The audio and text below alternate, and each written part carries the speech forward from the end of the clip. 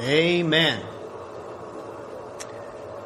As I was listening to Olivia's beautiful singing and playing, I was reminded that when she came into this world, she had a tough time.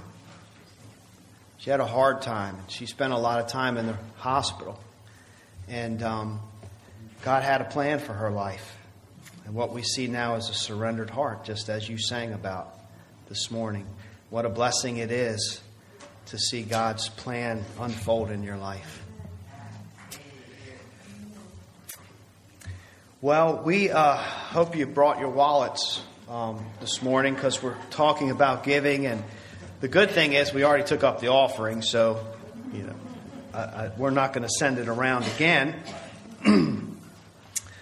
But I hope that we find as we look into this series, and I want to preach 4 sermons on these 2 chapters of 2 Corinthians 8 and 9, because really it's a whole, there are distinct topics, and I'm trying to draw those out, but it's a whole world view of giving. It's a whole new way of looking at time and resources and what God gives us.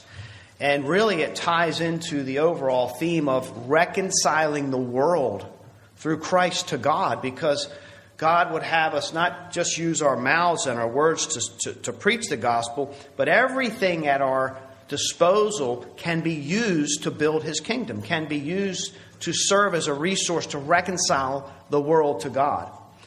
Even our dollar bills, even our whatever possessions that we have. So it's a whole a way of encompassing how we think about what we own, how we work, what we do with our paychecks and so forth. And I hope all of that comes out as we look at this chapter over the next these chapters over the next several weeks. Giving is a grace of God. It's just a grace. That's how Scripture looks at it. And I know that sometimes it's hard for us to have that view. It's hard to let go of things, especially if we've worked hard for them. And part of the curse is by the sweat of the brow that you will gain things. So money's hard to come by a lot of times. But we are to have a biblical view of what all of that means and how it ties together.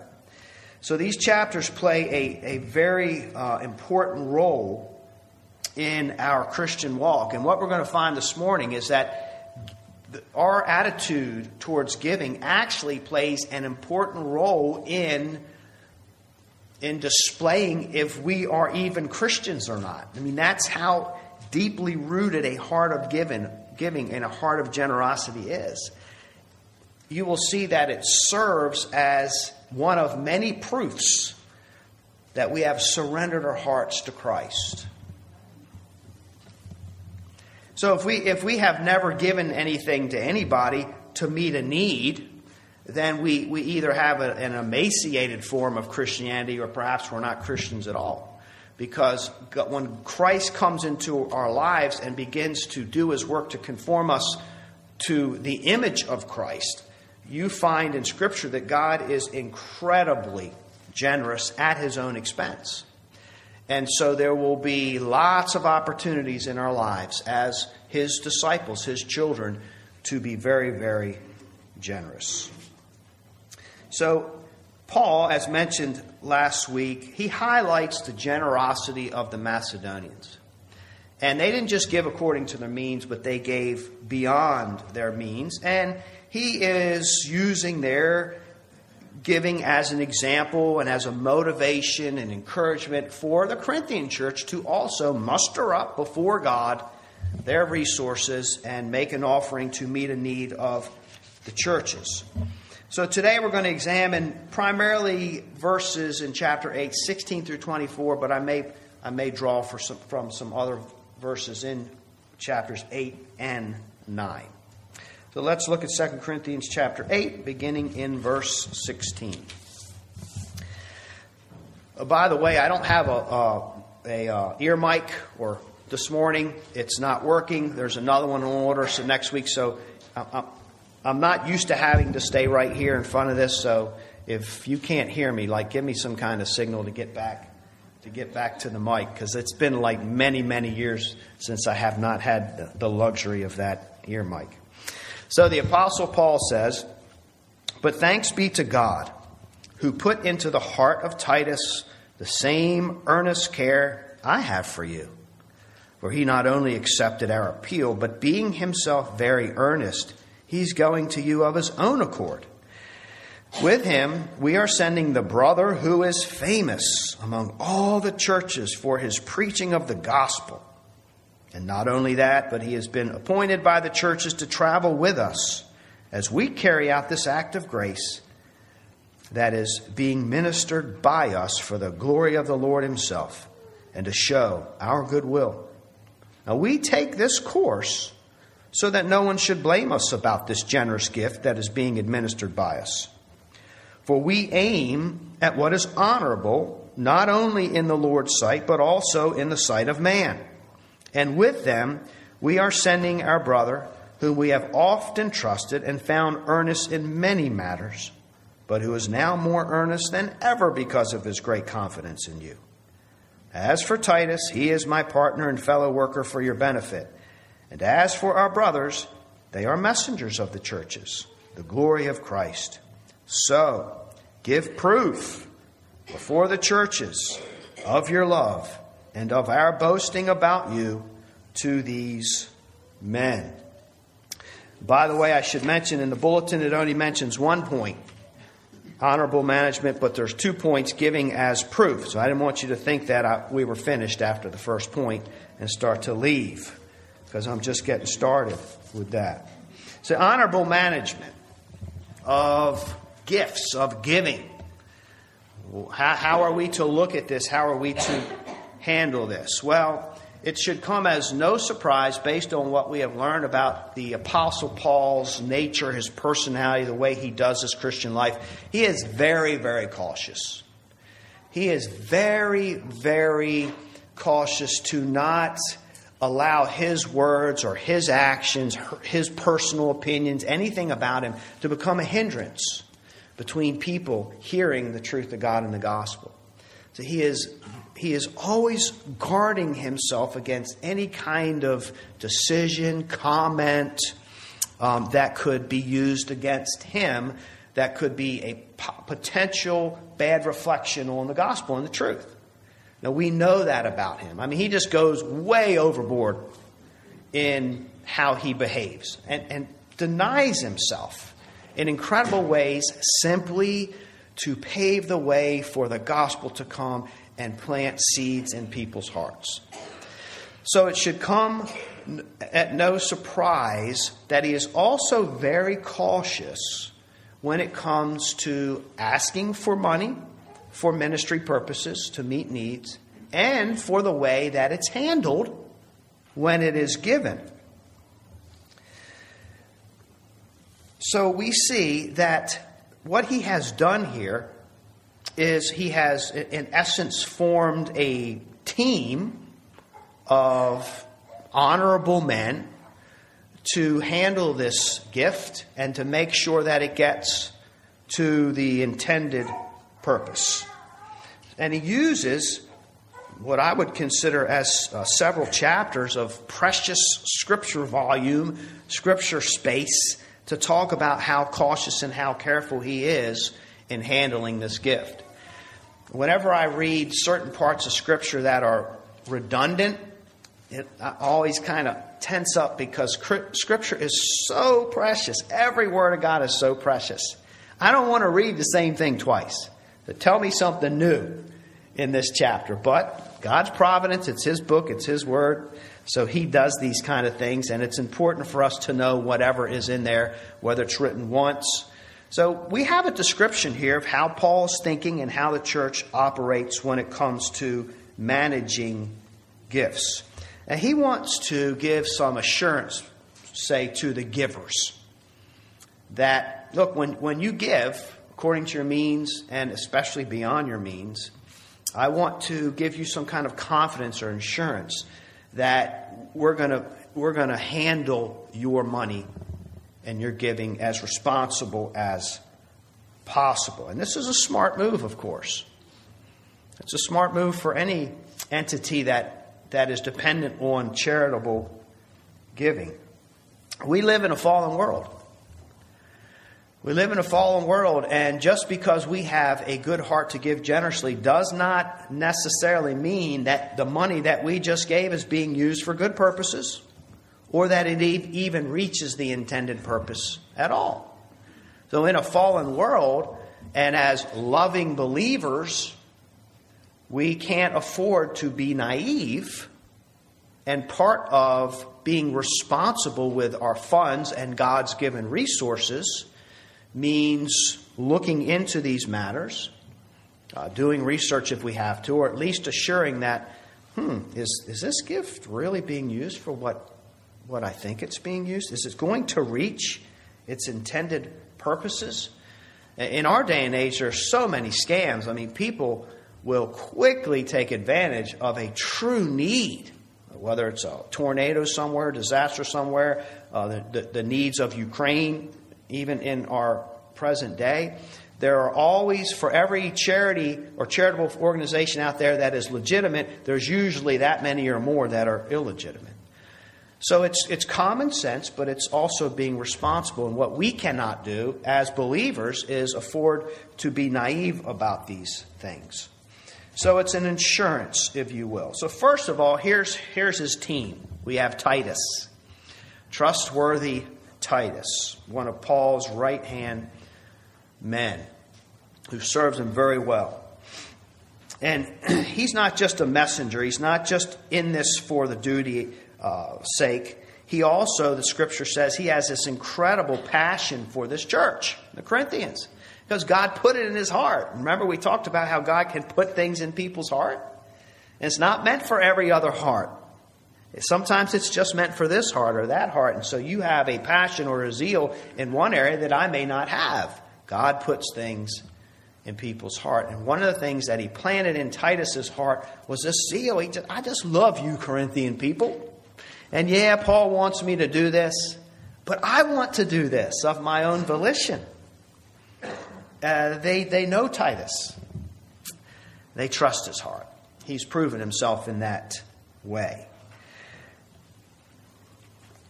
Then we have, secondly, on this team, what we call the famous preacher. The famous preacher. He is so famous, and he is so well known throughout all the churches. I have no idea who he is. And I don't think you have an idea who he is. Not a good idea. And it kind of irks me, honestly, that he's so well known that everybody my assumption is he doesn't even need an introduction. You just bring up the famous preacher and you automatically know who he's talking about. And I have no idea. So that's a little bit irksome. But who is it? All we know is that he is famous, and he's famous for the right reasons. He's famous because he clearly preaches the gospel of Jesus Christ. And as you know, in our reality TV days, you can be famous for a lot of things. And a lot of times they're not one bit godly. But this guy is famous for preaching the gospel. Is it Barnabas, Apollos, Sopater, Tychicus? I mean, who is this guy? These were all well-known, very capable men. But we just don't know which one he is. Is he some apostle? Well, the apostles, they're kind of come and gone at this time. And he gives us no hint. Like he doesn't say, this famous preacher, the son of such and such. He doesn't bring in the genealogy. He doesn't tell us his eye color, his shape, his size. We have no idea, in other words, who he is. We just know that he is very, very well known. So it's another example of assurance. Look, when you give, I want you to know we have Titus on the job. You know him. He loves you.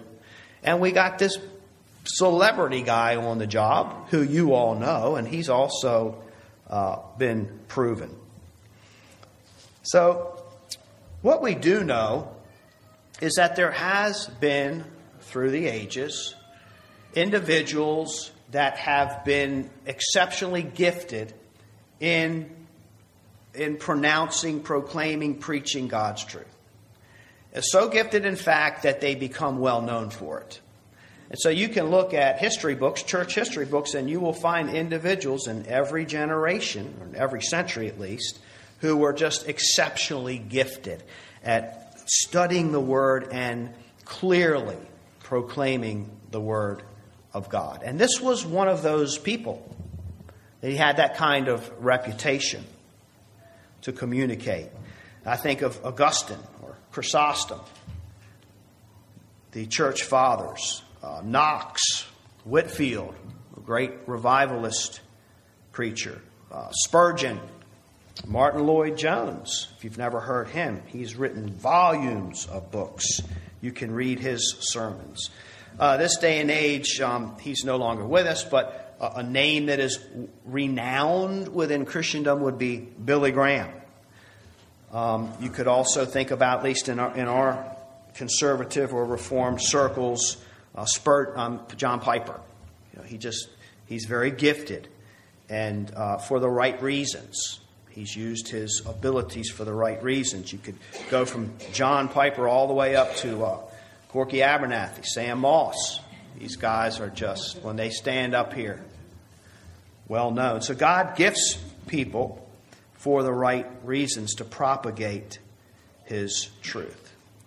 So you can see what Paul's doing here. He's mentioning these names. So if we took up some large offering and I said, Lily's going to take the offering to the bank after the service, the suitcase of cash.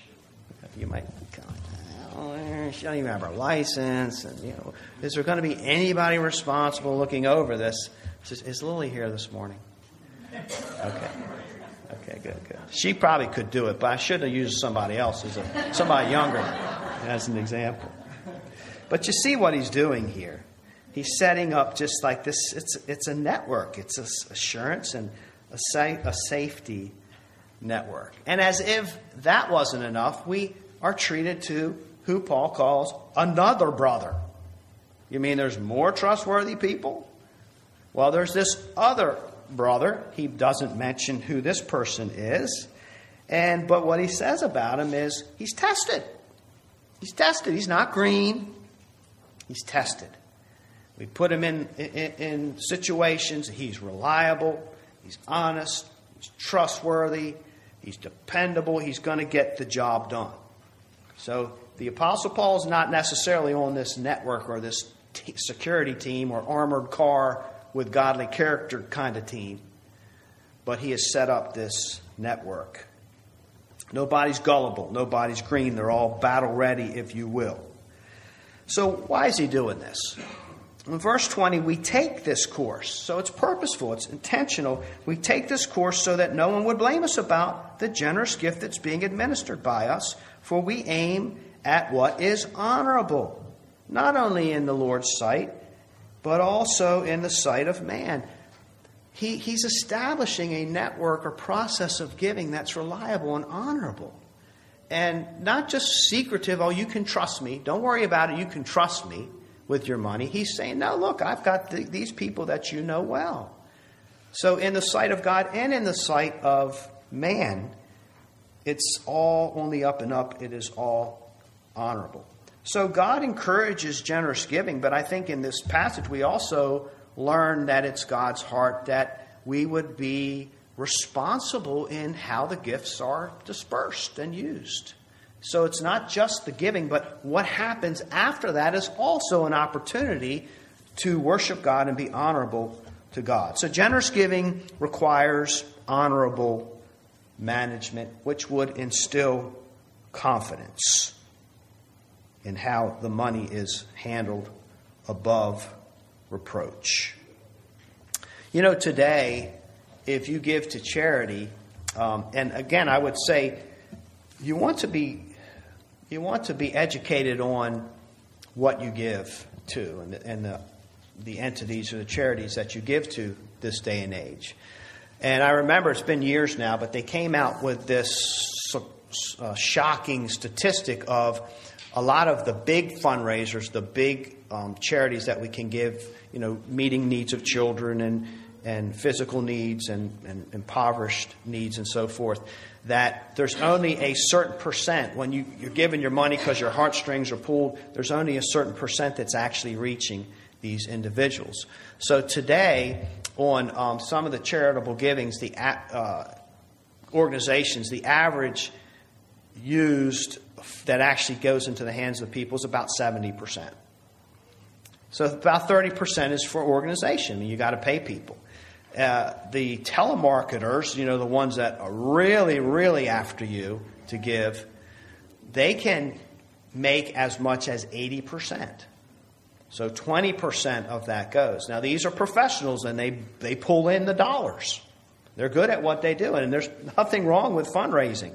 It's a necessary thing. There are true needs in this world that we need to know about and give and have opportunities. Nothing wrong with fundraising.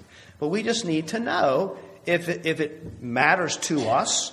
I want to know that my money is going to a certain place. How much is it going into that place, or how much is it paying for somebody's a wonderful professional fundraising ability? They're well paid.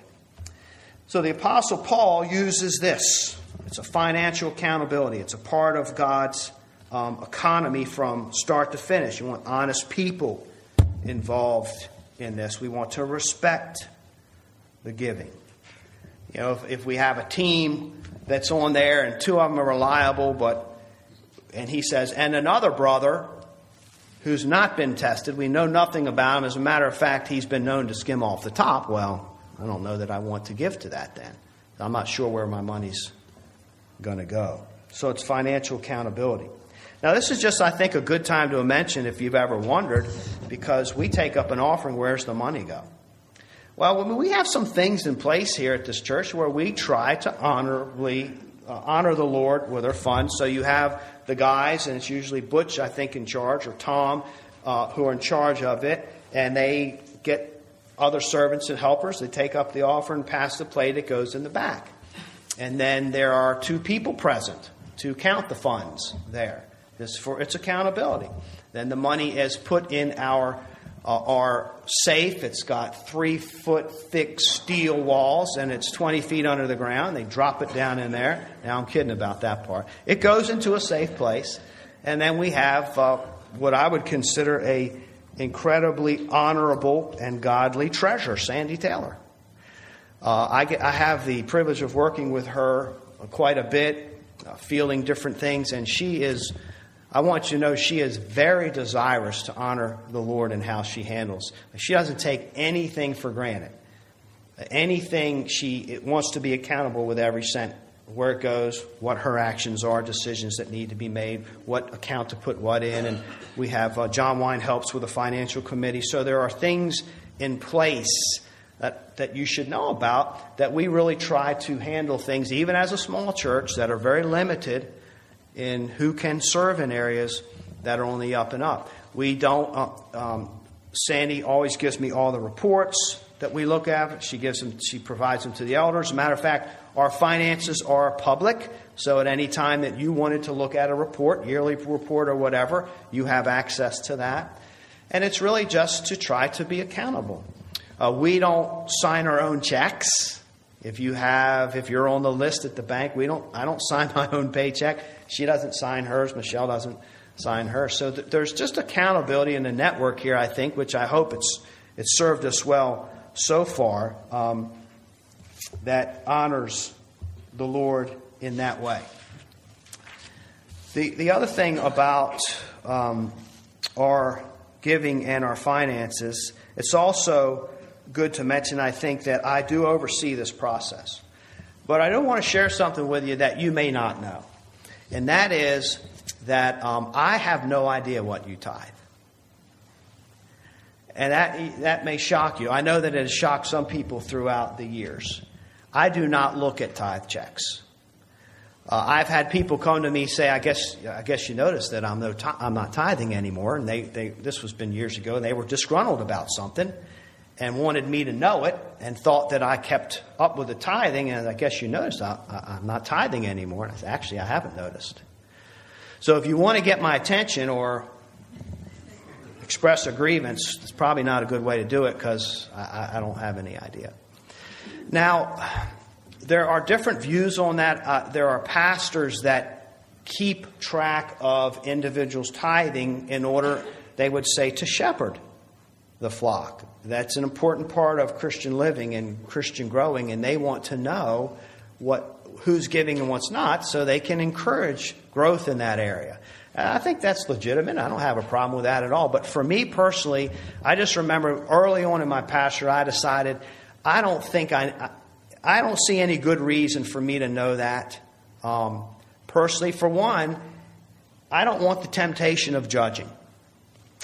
I don't want the temptation of looking at one of your tithe checks or whatever, and just making a wrong assumption that, wow, that's all that person gives, when you could give generously to other entities that I don't know about. I didn't even want to clutter my mind and heart with that. And I'd like to think I'm kind of taking Paul's approach, and that is the apostles. You put the truth out there, you're accountable to God.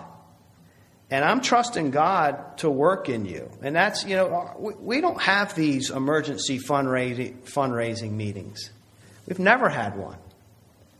We just trust that God's working in your heart. I'm trusting in you to be obedient. Look, we're a family. We're a small church. We all have to do our part. If you're not doing your part, I trust that God's going to bring conviction, maybe through these chapters here, about how are you handling your resources. But that's just how I have chosen to operate. So, if somebody wanted help in their finances or tithing, I'd be glad to offer that if you've requested it. But I just want you to know that I don't know what you give for tithing. So I hope that's acceptable to you. The apostle, and I kind of ran out of time last time, but you'll notice that he encourages the Corinthians to give, but he says, I do not command you. Did you notice that? He's not saying, thus saith the Lord, you have to give this much. He's just giving the overall teaching of the importance and how it is a reflection of the character of God. But he leaves the pennies and the dollars between God and the people. He doesn't make it a command. There's a big need, therefore you got to give based on your income. You got to give 100 and you got to give 50. And he doesn't get into he doesn't burden people's hearts or souls with that. So, honorable management. Here's where it gets a little trickier for our church. Not only do we receive gifts, we also give gifts. And we have a missions team, bless their hearts, that make hard decisions. Because we're a small church, we're limited, and there's so many needs out there. And this team pours and prays and meets and brainstorms. How can we use every penny and stretch it out to honor God? And we're so blessed to have a benevolence committee and a missions committee, and those are the kind of decisions they make. But see, they also, in order to manage our funds responsibly, they have to know where their money's going. Our money's going, right? They have to look into these organizations to make sure they're legitimate. There's been times where we have given to, say, people overseas, but all of a sudden we stop hearing about their ministry or what's going on, and the communication starts to break down a little bit, and we're no longer certain. We don't have boots on the ground there, so we're no longer really certain or assured that our funds are legitimized, and so sometimes support will drop or just end. But this happens all the time. There's responsible giving and receiving on both ends. And when a decision has to be made about giving, whether it's local or overseas, questions have to be asked and answered. For local things, it's not unusual for this missions committee to have to make the tough decisions, because you might have a need that is brought across their desk of this person can't pay their electric bill. This person in the community, well, they don't just, that's terrible. We can't have people freezing to death and write a check. Well, who is this person? What are they characterized by? Because responsible giving is a real thing. If there's this constant need, What are you doing with the money you have? You got a gambling problem? Do you have a drinking problem? Is there laziness involved? Am I giving to something that's actually not promoting responsibility? So it gets complicated, right? But that's called honorable management. And we're all responsible to do it. And it's also played out in this church in the sense of this ministry team and missions team that we have. I appreciate your prayers for our mission team. They make hard decisions. And they're often taken for granted. It's not just about praying. It's squeezing out our pennies. So you tithe to this church tithes. I want to say the last discretionary income tithing it's been over 10% for a long time. It floats between 10 and 15%. It comes in here and goes 15. Now it's at 15. It comes in and goes back out. There's just a lot of things, a lot of praying, a lot of dependency on the Lord, even within this small body that takes place. And I wanted you to know that. Jesus is honored, I think. He's honored by this. He's honored by generous giving. He's honored by the management. And I want you to know that the leadership here trusts everybody to do their part. You have to know, as we look at these chapters, we all have a part, and I am trusting that you will get before the Lord and see what it is. There's a lot of kingdom activity that takes place amongst ourselves. And then the second point that's not in the bulletin is giving as proof. Now, talk about important. Now, look at these verses that the apostle uses to encourage people to meet ministerial needs. I'll jump up to verse 24. So give proof before the churches of your love and of your boasting. So Paul sees that the generous giving as a proof of a heart that loves others. Of course, that comes from what? A faith in God. It comes from loving God, which comes from a saving grace faith. Then in 8:5, and this, not as we expected, but they gave themselves first to the Lord and then by the will of God to us. So you see what comes first is a transformed heart. And when our hearts are transformed, we will behave in a certain way. I say this, verse 8, not as a command, but to prove by the earnestness of others that your love is genuine. So you see it's some kind of proof taken on. Then 2 Corinthians 9:13, he lays it out. And as I said, I'm going to jump into different places. By their approval of this service, they will glorify God because of your submission that comes from your confession of the gospel of Christ.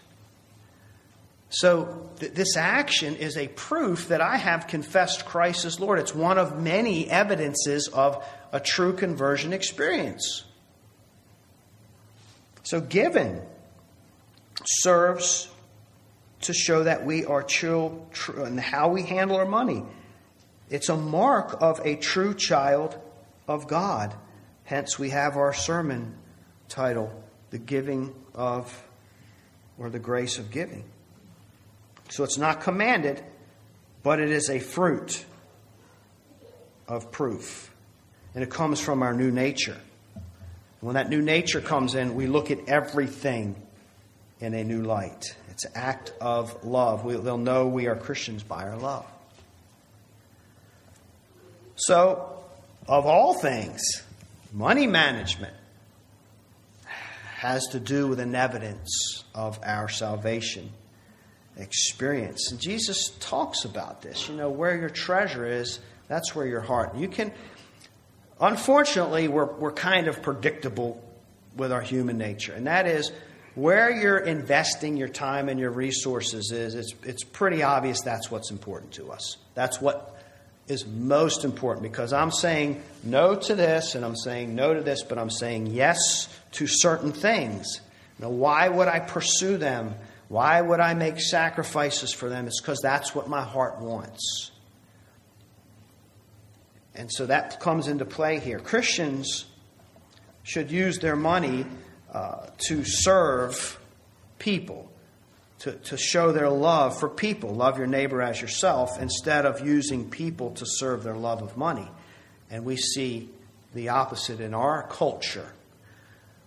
Our very, very rich, wealthy culture that we live in, we see just the opposite. We see money worshipped, quite frankly.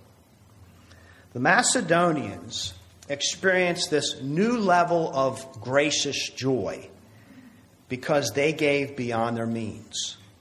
Now, how can you experience like this new level of joy in life when you've just given things that you didn't really have? I mean, it required sacrifice.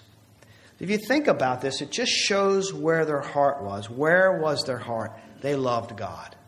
They loved God more than their resources. They wanted the joy of Christ. So if you think about what you serve and where your heart is, they gave their money away and yet experienced joy. That reveals that their joy, the source of their joy in life, was coming from Christ. Now, if our joy, as we are encouraged in our culture, is to come in our possessions. Look, if you just made this much every year, if you had these possessions, you're set for life. That's what we're promised, right? You're set. No worries. You just need money. You need resources. It's the answer to all your problems. Okay? So then what happens when I lose it? Now, how many grumpy people do you see? Grumpy Americans, because they're running out of cash. Because their source of joy in living was found in that. Then you have the Macedonians who kind of are low on cash now, and yet they couldn't be happier. Because they didn't lose their source of joy. The source of joy was Jesus Christ, and you never lose Christ when you have Him. He's always there. So they're living for Him. But what is our source of joy? What are we depending? Where's our comfort in? Does it come and go? So if it's Jesus Christ, it comes and it stays. It's always alive and well. And so when we live with this generous mindset, with our time and our resources, then it's just revealing what we truly live for. It's a heart that loves Christ. If we're not using our time and resources to reconcile the world to God through Christ, where are they going? What is our greatest passion? So these resources are kingdom tools to glorify the Lord. One thing about a lot of Christian, especially conservative Christians these days, is we use the word counterculture, and we got to be countercultural, right? Because our culture seems to be going in this direction, and God would take us in this direction.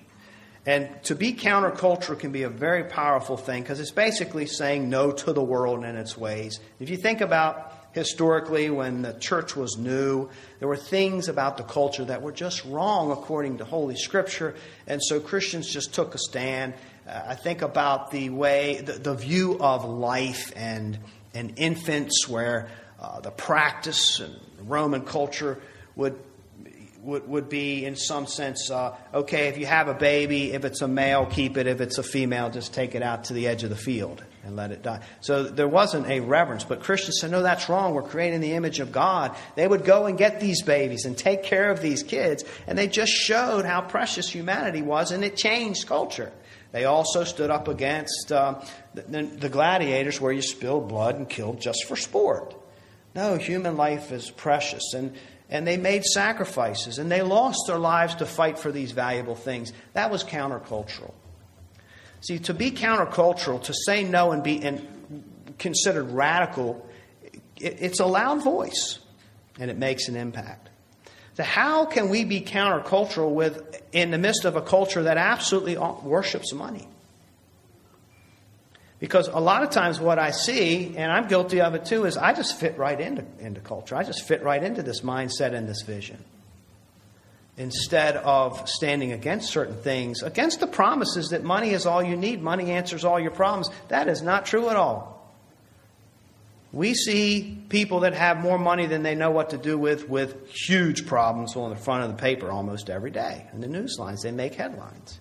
That's not the answer to our hearts. It's just a tool. It's a means to glorify God.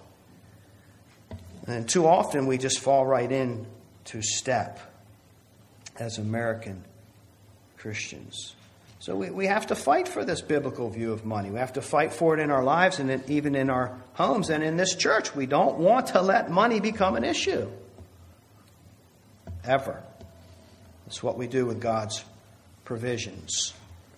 There have been people in this church that have received inheritances and have come to me and say, so this is the biblical vision of view of money. They didn't have to do this. They just, look, God blessed me with this inheritance. Is there a need in the church? I want to give some of this to the church. I think that's really admirable because it shows that God, the assumption, I think the American assumption, just to get down to bare knuckles, is if I get money, even if it's from an unexpected source, it must be God's blessing for me to keep it and use it for myself. It's like this assumption, because money is so wonderful and grand, and when God gives it to me, it's got to be used for my own needs, right? And I think that's a wrong assumption. That's why I'm impressed with other believers that encourage me in their giving and I have this. Of course we could use it for ourselves to upgrade whatever. I want to give it for the Lord's purpose. That's a beautiful thing.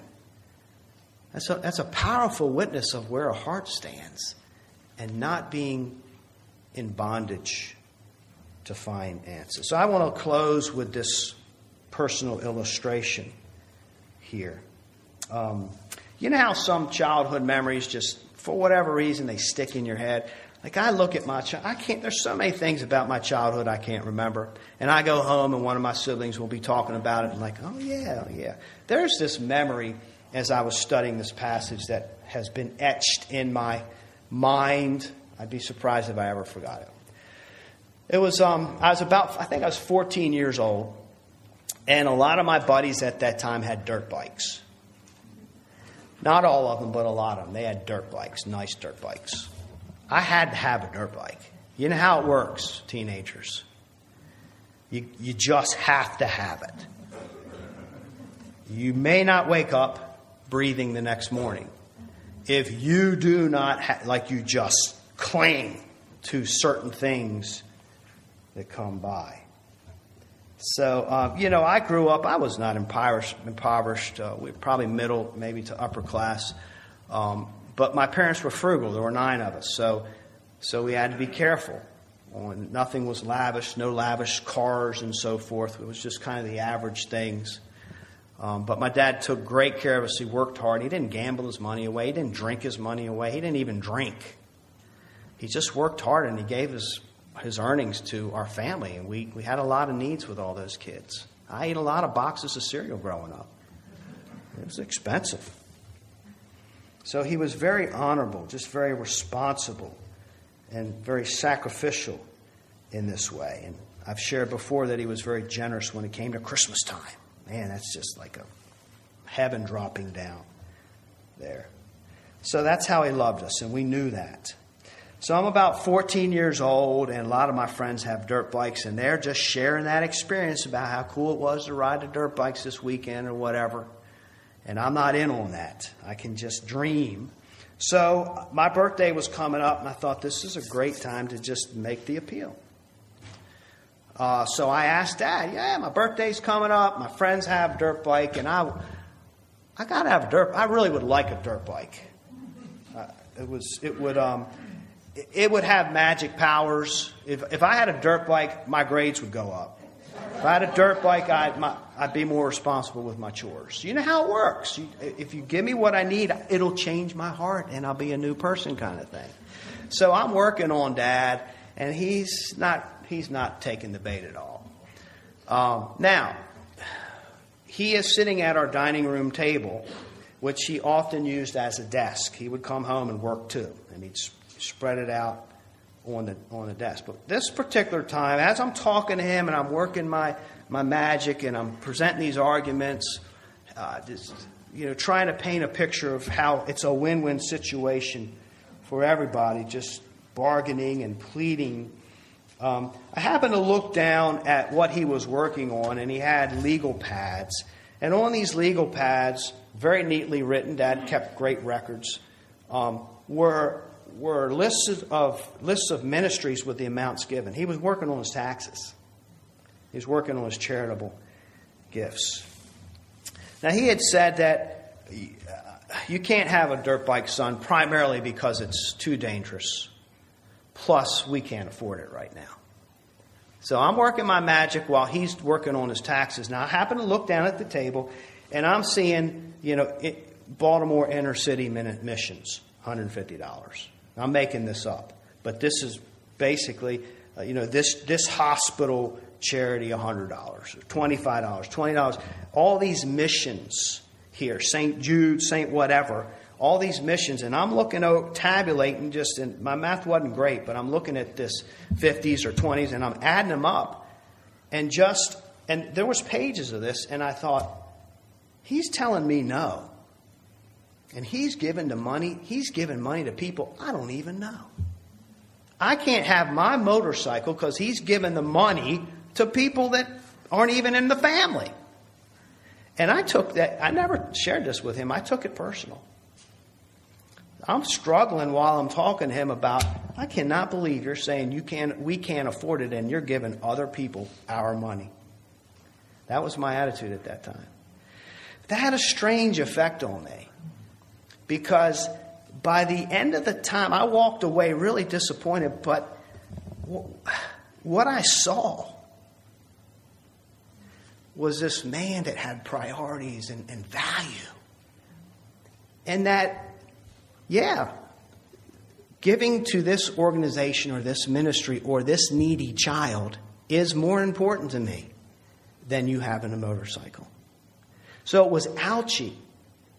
But what it did is it just elevated my respect for my dad to make that decision.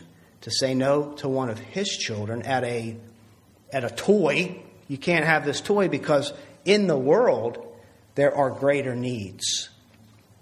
Now that has stuck in my head all this time.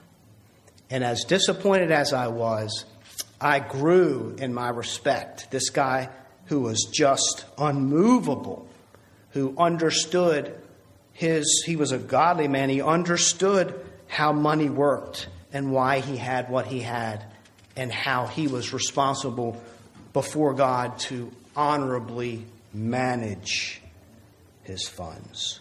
Are we honorably managing what God blesses us with as his benefactors? What's passing through our fingers and where's it going? Do we give in such a way that it evidences how much we love God? Not just average, but how much we love God. We're infatuated with God. And have we embraced God himself as our main and only and constant source of greatest joy? May God bless the preaching of his word.